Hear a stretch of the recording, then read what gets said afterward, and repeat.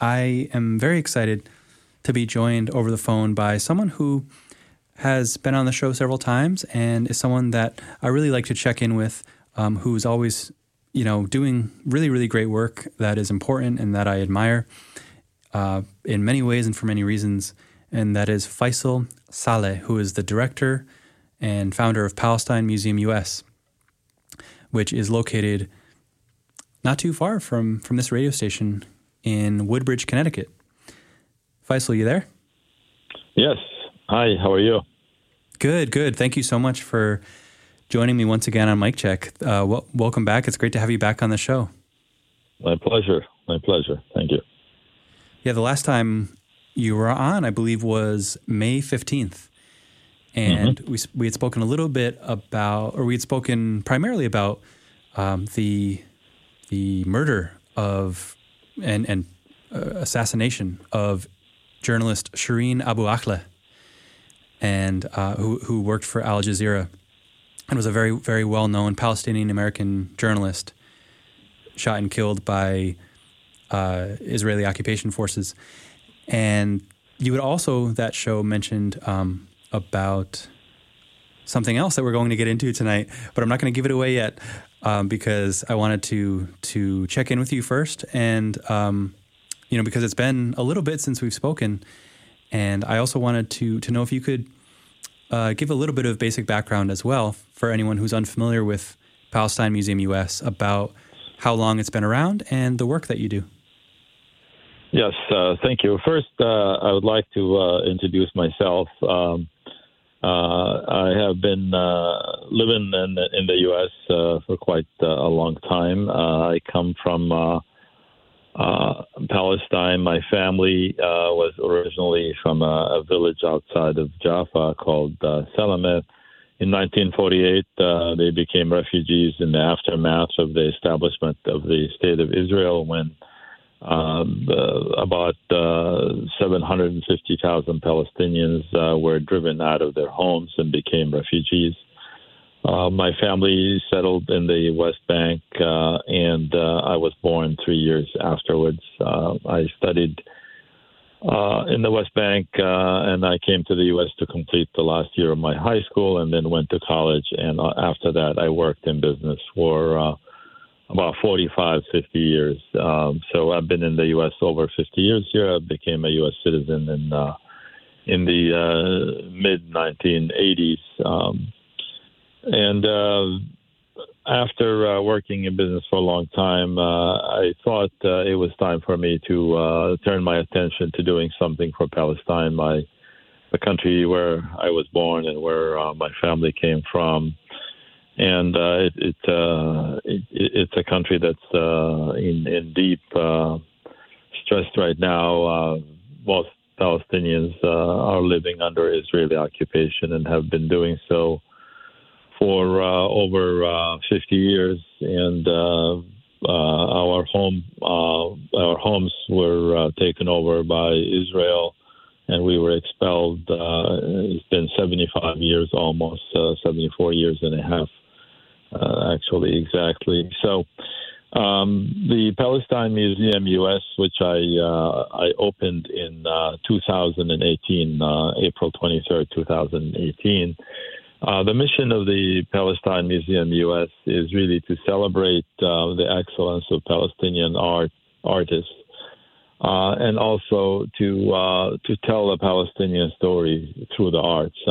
We have a very compelling story to tell about great injustice that was done to the Palestinians and about the severe conditions that Palestinians suffer under on a day-to-day basis currently. So the museum mission is really to try to use the arts to communicate the story of the Palestinians and what happened to them. So that's really the mission of the museum. We're located in Woodbridge, Connecticut, and the museum has about 6,500 square feet of exhibit space. Contains a few hundred works of art, which includes photographs, includes a lot of embroidery, textile, materials of Palestinian heritage. In addition, there are a lot of artifacts, sculptures, and a variety of other artistic items at the museum.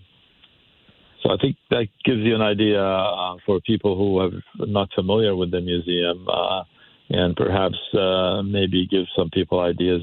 Maybe they'd want to go and visit the museum. Yes, thank you. I was just going to say, thank you for sharing all that important context on the museum and the history and how the museum came about, as well as your own personal journey and your family's history as well. And could you say one more time actually, I'll do that at the end. How people can learn more about the museum and visit as well, and everything to do, related to that. But as I mentioned, at the very beginning, when we last spoke, you had, towards the end of the program, you had mentioned something really important and really special that Palestine Museum US was taking part in, and that was the Venice Biennale, and a special exhibit that the Palestine Museum US was taking part in. And so I know that the Venice Biennale is still ongoing as of right now, but it will be going on for another several weeks. And so I was wondering if you could first talk about what is the Venice Biennale for anyone who's unfamiliar, and talk about what that exhibit means for Palestine and Palestinians. Sure. The Venice Biennale is an art festival that is the most prestigious and the largest and the longest art festival in the world. It is equivalent to the Olympics in sports. It is the Olympics of the art world. Usually about 100 countries at least participate in it, each country with its own exhibition in what they call as pavilions. So the U.S., for instance, has a pavilion in which they make an exhibit every time. Being a Biennale, it takes place every other year. And the Biennale has been in existence for the last 120 years. So the current Venice Biennale is the 59th iteration of that Biennale. So this is a very important institution in Italy. And after the Vatican, it's probably the most revered and the most respected institution in Italy. To the Italians, it's a holy institution almost. So the Palestine Museum was very interested in reaching out to some of the international venues for exhibiting, and we wanted to go directly to the top. And as a result, we spent a few months in 2021 researching the Venice Biennale, and then we decided to apply for an exhibition there. And because Palestine is not recognized by Italy, we cannot and could not participate as a national participation. In other words, we could not participate as a country. And that left the only option for us to participate as what's called a collateral event. A collateral event is the third method of participation after what they call the international exhibition, which is a large exhibition that the Venice Biennale itself organizes. They have a curator for the Biennale, and the curator organizes the international exhibition. And in this current iteration, there were 215 artists selected to participate in the international exhibition with about 1,500 works of art. In addition to that, there were 85 countries participating, each with its own pavilion, and there were 30 collateral events. And we applied as a collateral event, and after 2-3 months of the application, we were notified that we were selected to participate and provide that exhibition. And so that was really great news for us. We weren't really sure that we were going to succeed in that coveted spot on being a collateral event, one of 30 from a lot of people applying from around the world. There are various institutions. The collateral events are open to nonprofit art institutions.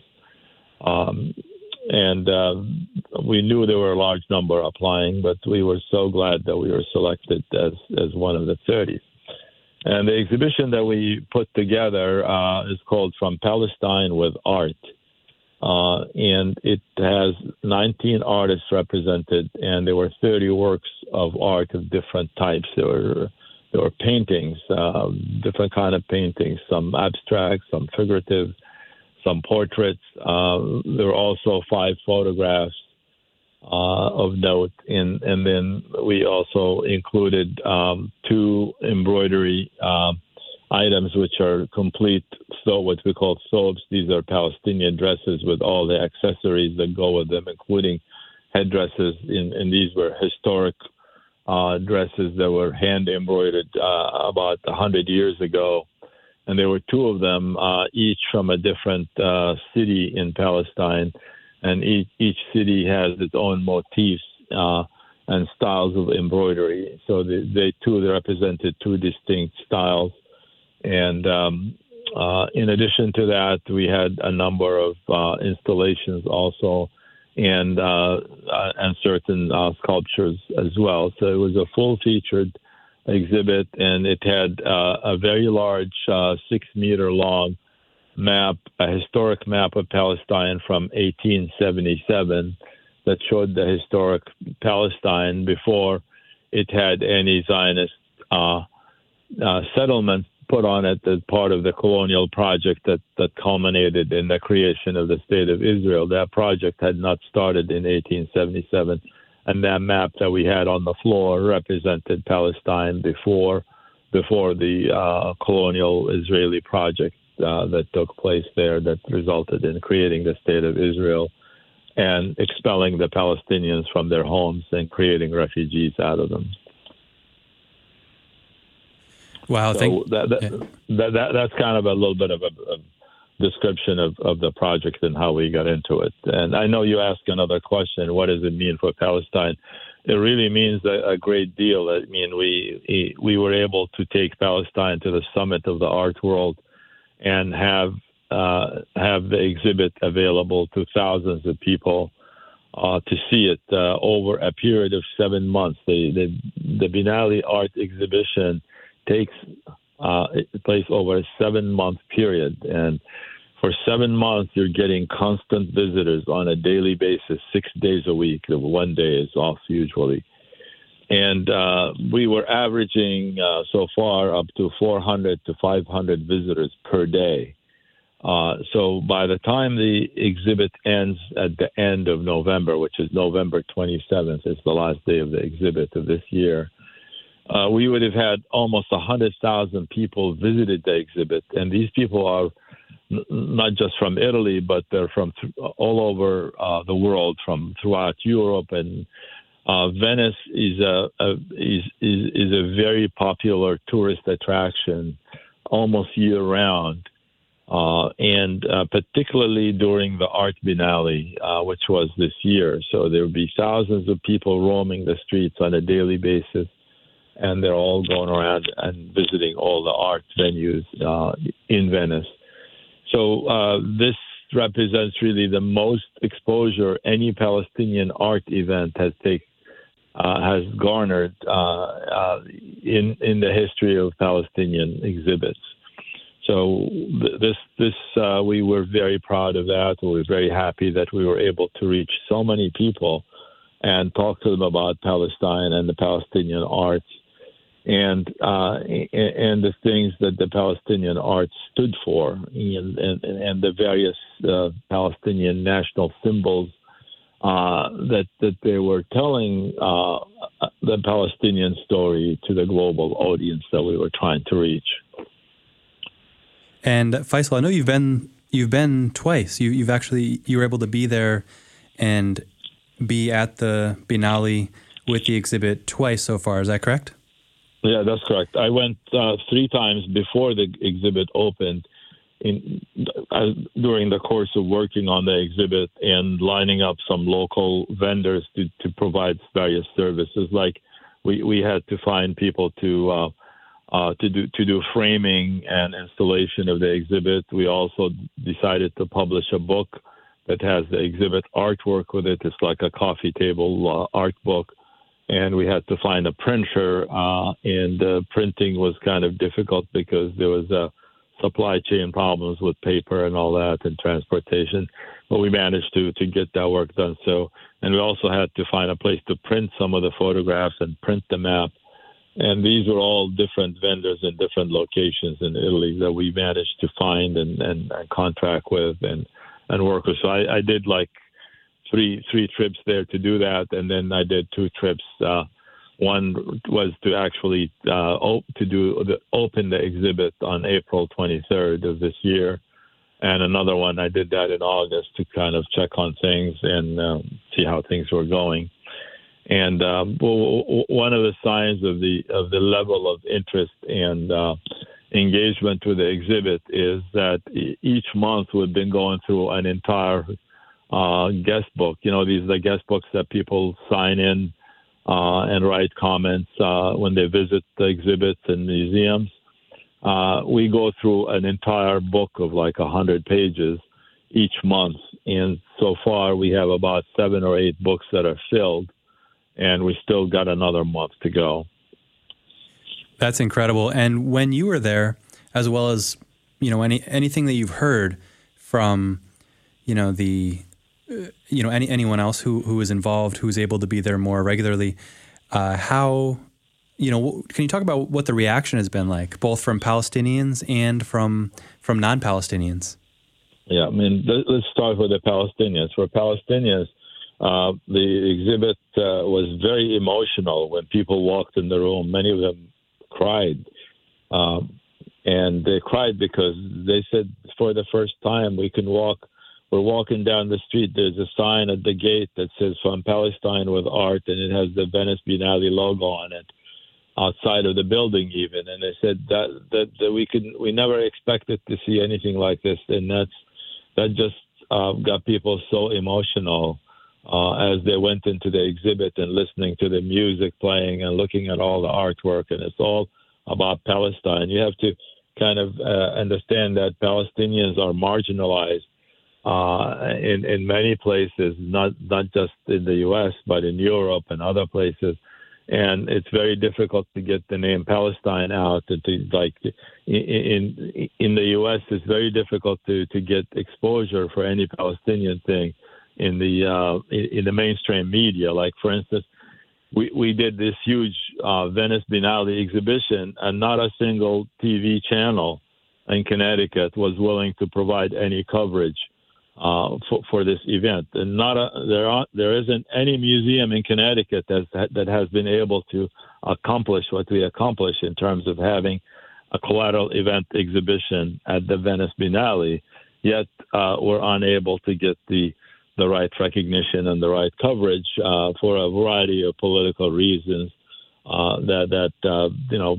Palestine is not a subject that the mainstream media is willing to talk about or to give any attention to. So for people in Venice to be able to go and see all that attention and all that exhibition, and it was shocking for Palestinians to see that, and it was so emotional for them to see.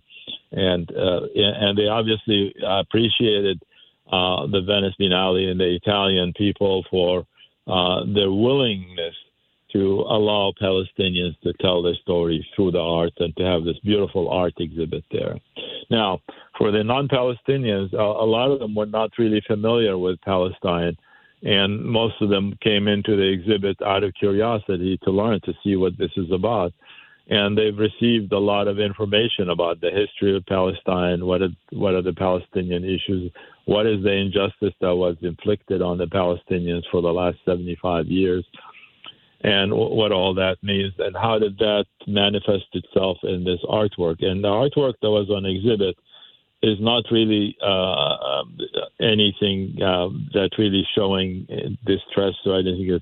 A lot of it is really beautiful colors and nice landscapes and beautiful portraits and photography and things like that. There's hardly anything that is really negative, if you will. It's just that these Palestinian artists painting the future and dreaming about what would things be like when Palestine is free.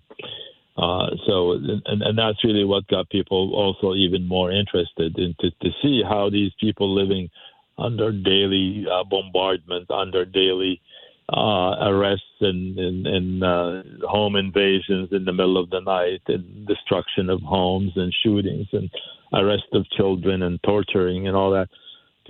Artists living under these daily conditions are able to step away from that mentally and create very beautiful artwork and dream about the future and how it's going to be. So the visitors were really very excited about that. And we had Italian volunteers. These are local people from Italy who were so impressed by our exhibit and by our story that they took it upon themselves to come in on their own to the exhibit and provide tours, kind of like act as docents and provide tours and explain to visitors everything about the artwork that they've learned.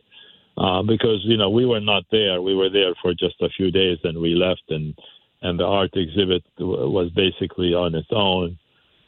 We have people that manage the space and take care of the housekeeping and all that. But it was the Italian volunteers that really stepped up and gave the tours to the visitors and explained to them what the issues are and what the Palestinian story was all about. And that was really something that we did not expect to happen. We thought that we won't find anybody to do that, but they were like quite a few of them, and they were very supportive of the Palestinian issues.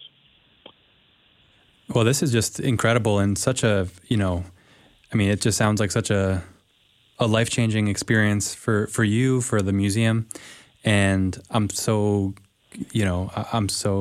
happy for you and for, on this success of this exhibition at the Venice Biennale. And so, in terms of having this success now at the Venice Biennale and having this just great reception, and like you said, such a groundbreaking experience in terms of how there is such a, it is such a like you said, shocking representation, because it's a representation that just doesn't exist, and it's not, you just don't see exhibitions like this. So what do you have in mind for the future in terms of something else in this vein, if you will?